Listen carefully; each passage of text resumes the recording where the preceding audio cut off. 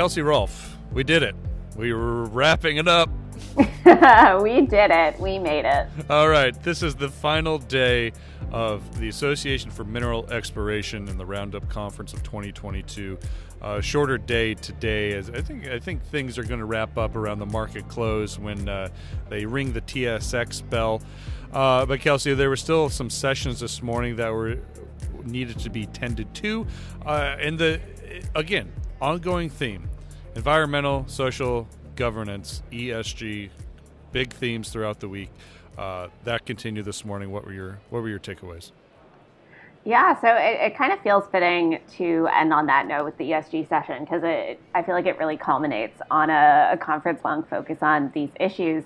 And so like all the sessions I've been really enjoying. Admittedly, I had to dip out of one, but one that I wanted to highlight that I thought was quite cool was from the First Nations Major Projects Coalition. They represent like 72 First Nations that want to be involved with projects and have a greater say on the environmental impact of them. And so Mark Podslasley, I hope I got his name right, from the coalition, had been highlighting that ESG standards, essentially, beyond being incredibly complex, they don't include Indigenous interests from the start. And this was an interesting point to me because, you know, essentially without Indigenous involvement in these standards, it's really hard to know if a company has like properly mitigated or addressed their risk and like if your investment as an investor is a good one. To give you like an example of how this played out, like the GRI standard, which the Global Reporting Initiative standard, it's used by like 80% of companies worldwide, but they say Indigenous interests only become material when they launch a legal complaint against a company, and that's just not true at all. Wow, that's very interesting. Yeah, so a lot of discussion with First Nations. Obviously, it's a priority to have the involvement of First Nations, but these collaborations continue to evolve, don't they? Yeah, absolutely. I mean, I think one of the things that came out of that session was they're working on this thing called ESG plus I, which would, if it comes together, like I'm sure it will, it would give investors some security, give Indigenous people assurance that their interests and values have been met in a project and by a company, and kind of broadly benefit all parties. And this is like a good time for that to happen because, you know, we're looking at a future of critical minerals projects that need to kind of get off the ground. So it's really important for those projects to take Indigenous perspectives into account and move forward. Yeah. I hosted the awards gala last night, and there was obviously a lot of people that received awards spoke about involvement with the First Nations. John McConnell from Victoria Gold had some actually it was incredible stories about working with the First Nations up there in Yukon. And then we had members of the Tahltan Nation come up and accept an award, emergency committee, in their response during the COVID pandemic. Honestly, I was kind of cried a little bit. It was actually really beautiful and meaningful. You could tell that they worked really hard. So it is an incredible partnership this province has with First Nations, and I know you can't say that lightly because there's always improvements that can be made. Mm-hmm, for sure. Yep. I mean, like those stories that you were mentioning with the Tahltan sound really, really incredible. I'm not surprised that you were moved. I think like that's been a really interesting through line throughout the conference has just been like the evolution in relations between like mining and mineral exploration companies, and I would say probably governments as well, with Indigenous communities. I think I saw echoes of Jody Wilson-Raybould's framework for what reconciliation looks like with some of the agreements and relationships that we've heard about during like the Gathering Place, somewhat through the ESG session, just to like, you know, as you were saying, more meaningfully incorporate Indigenous perspectives and their rights and territory. Yeah. Kelsey, let's put a bow on this thing. Looking back, the last 4 days, if you could kind of put a general theme and key takeaways from the entire event, what would they be for you? So, I mean, I think I highlighted one which was the focus on reconciliation. But the other one that stuck out for me was like a kind of broad focus on, you know, the importance of ESG now. I was listening to a talk from Jamie Strauss at Digby this afternoon, or I guess this morning, your time, sorry. And he kind of pretty succinctly summarized ESG as being, business critical at this point because the percentage of investors who care about these metrics are, in his words, like too big to ignore. And obviously net zero, or just like the transition to getting to that point has been a real important part of the conference, I think. We've seen a lot of companies highlighting their critical minerals deposits, remarks from government ministers that have really emphasized the urgency around this issue. And it's probably not surprising given that the last couple of years we've been seeing this rush of net zero commitments from mining companies. It just kind of feels like, okay, it's go time now. Yeah. True. So what were your takeaways? I've blabbed at you for a few days. I'd love to hear what your thoughts were.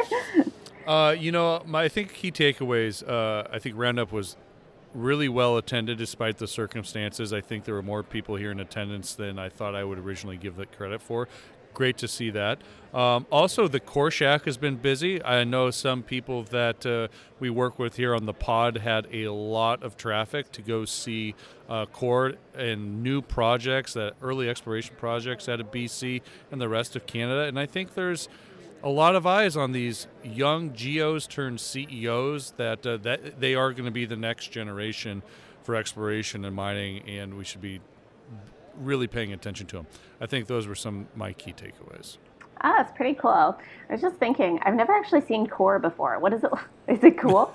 Yes, it depends on what kind of core you're looking at. But yeah, it's kind of fun. I'm not a geologist, so I ask naive questions when I go there and have them describe it to me. But yeah, it's fun to see, the rocks that will continue to create value for shareholders and communities, but also provide the substance for our society as we move forward. It all comes from the rocks. Wow, it's a great note. Yeah. Kelsey, it has been great to work with you this week. I appreciate your feedback and all your work, and hopefully we can do it again next year. Absolutely. Thank you so much for having me on. It's been a real pleasure. All right, Kelsey. We're going to take a short break, and then we're going to be right back with our second segment of this episode. Bye, Kelsey.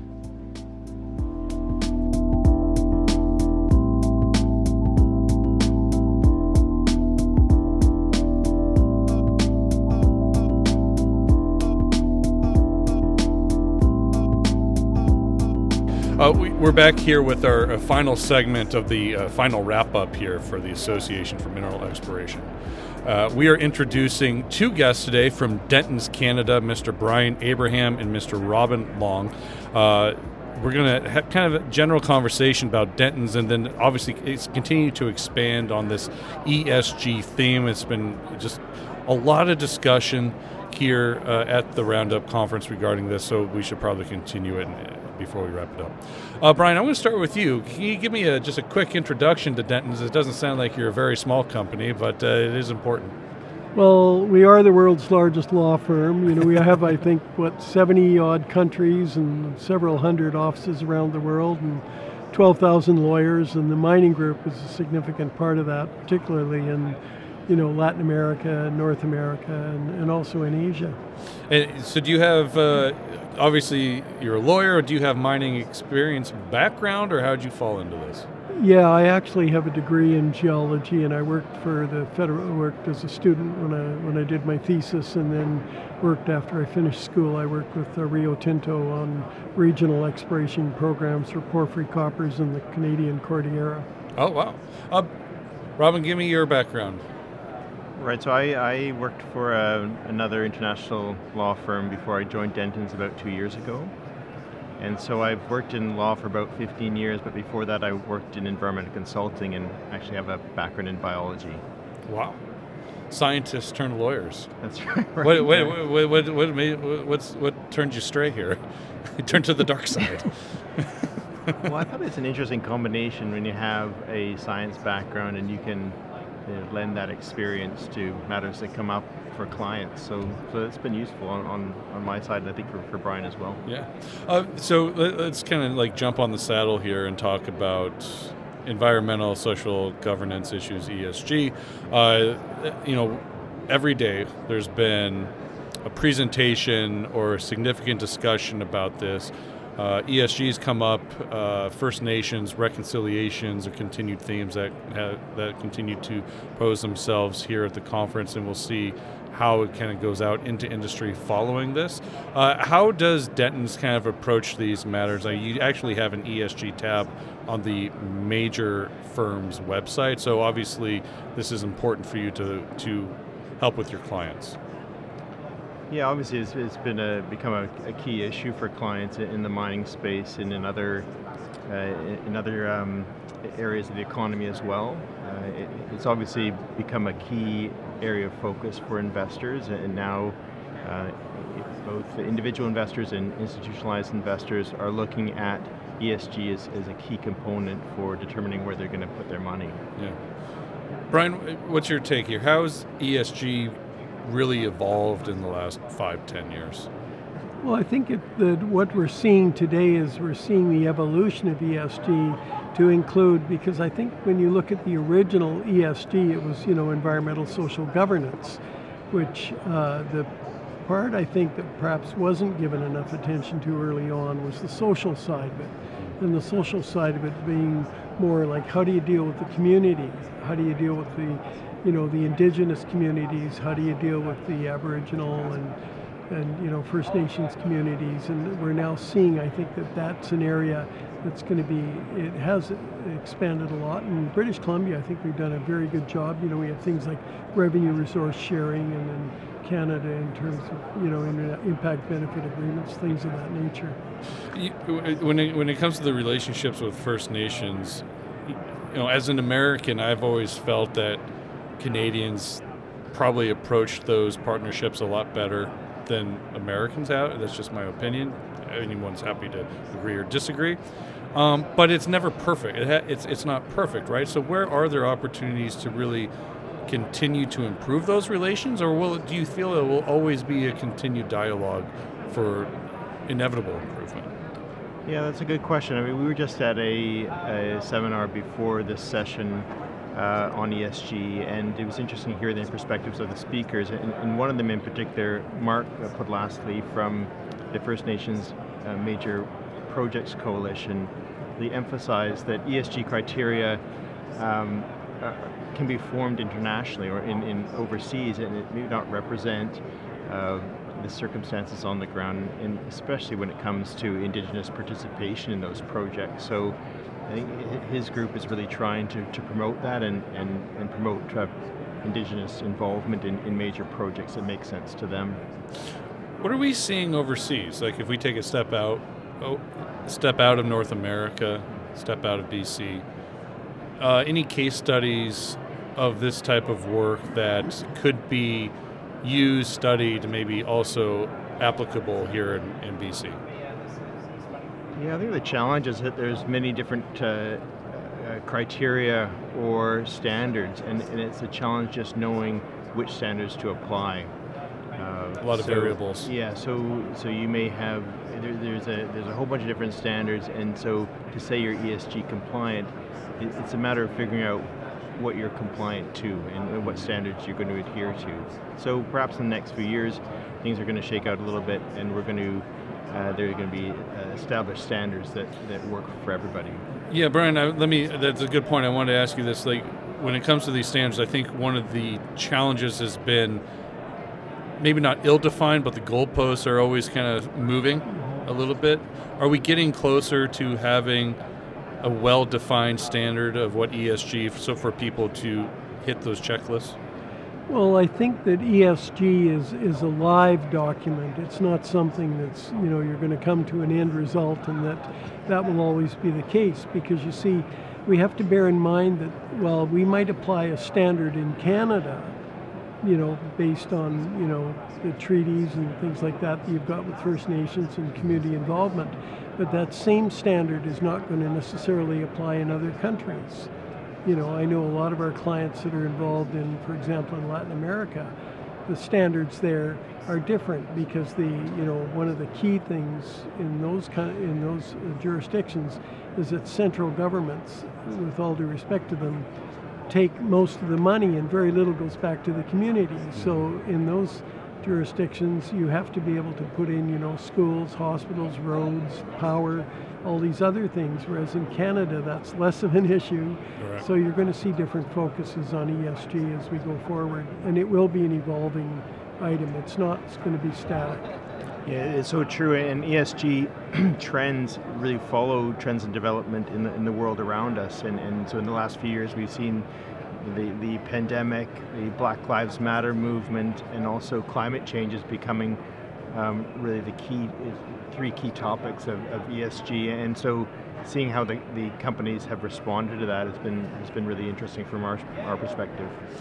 Can you kind of just walk me through how you help your clients? Like what's, I know that's pretty general question, but how do you approach your clients with some of these concerns they need help with ESG?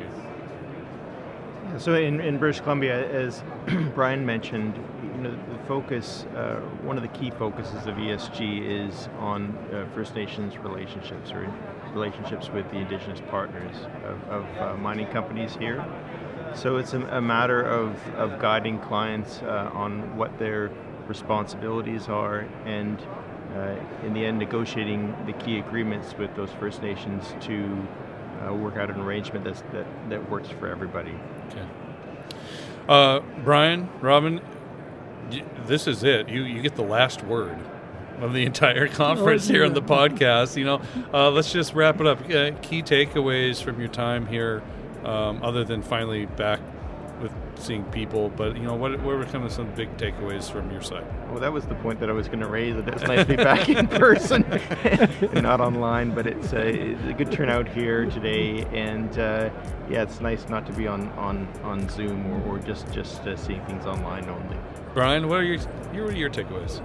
Well, I become allergic to Zoom, Bluejeans, Team, and a number of other things, and it's so nice to be able to see your friends and everyone that you're able to come to, and where you can actually see them in person as opposed to on what I guess would be a TV screen. Right. Brian, Robin, pleasure to meet you. Thanks for coming on the podcast. Glad we could wrap things up with you guys. And I think I'm just going to close things up here from Vancouver at the Association for Mineral Exploration Roundup Conference 2022. Thank you so much to Kendra, Kylie, everybody at AME for inviting me to do this once again. I'm so thrilled to have been back, and I look forward to doing it again next year. We'll be back tomorrow morning with the long-form episode here on Mining Stock Daily. So until then, have a great rest of your day, everybody. We'll talk to you tomorrow morning.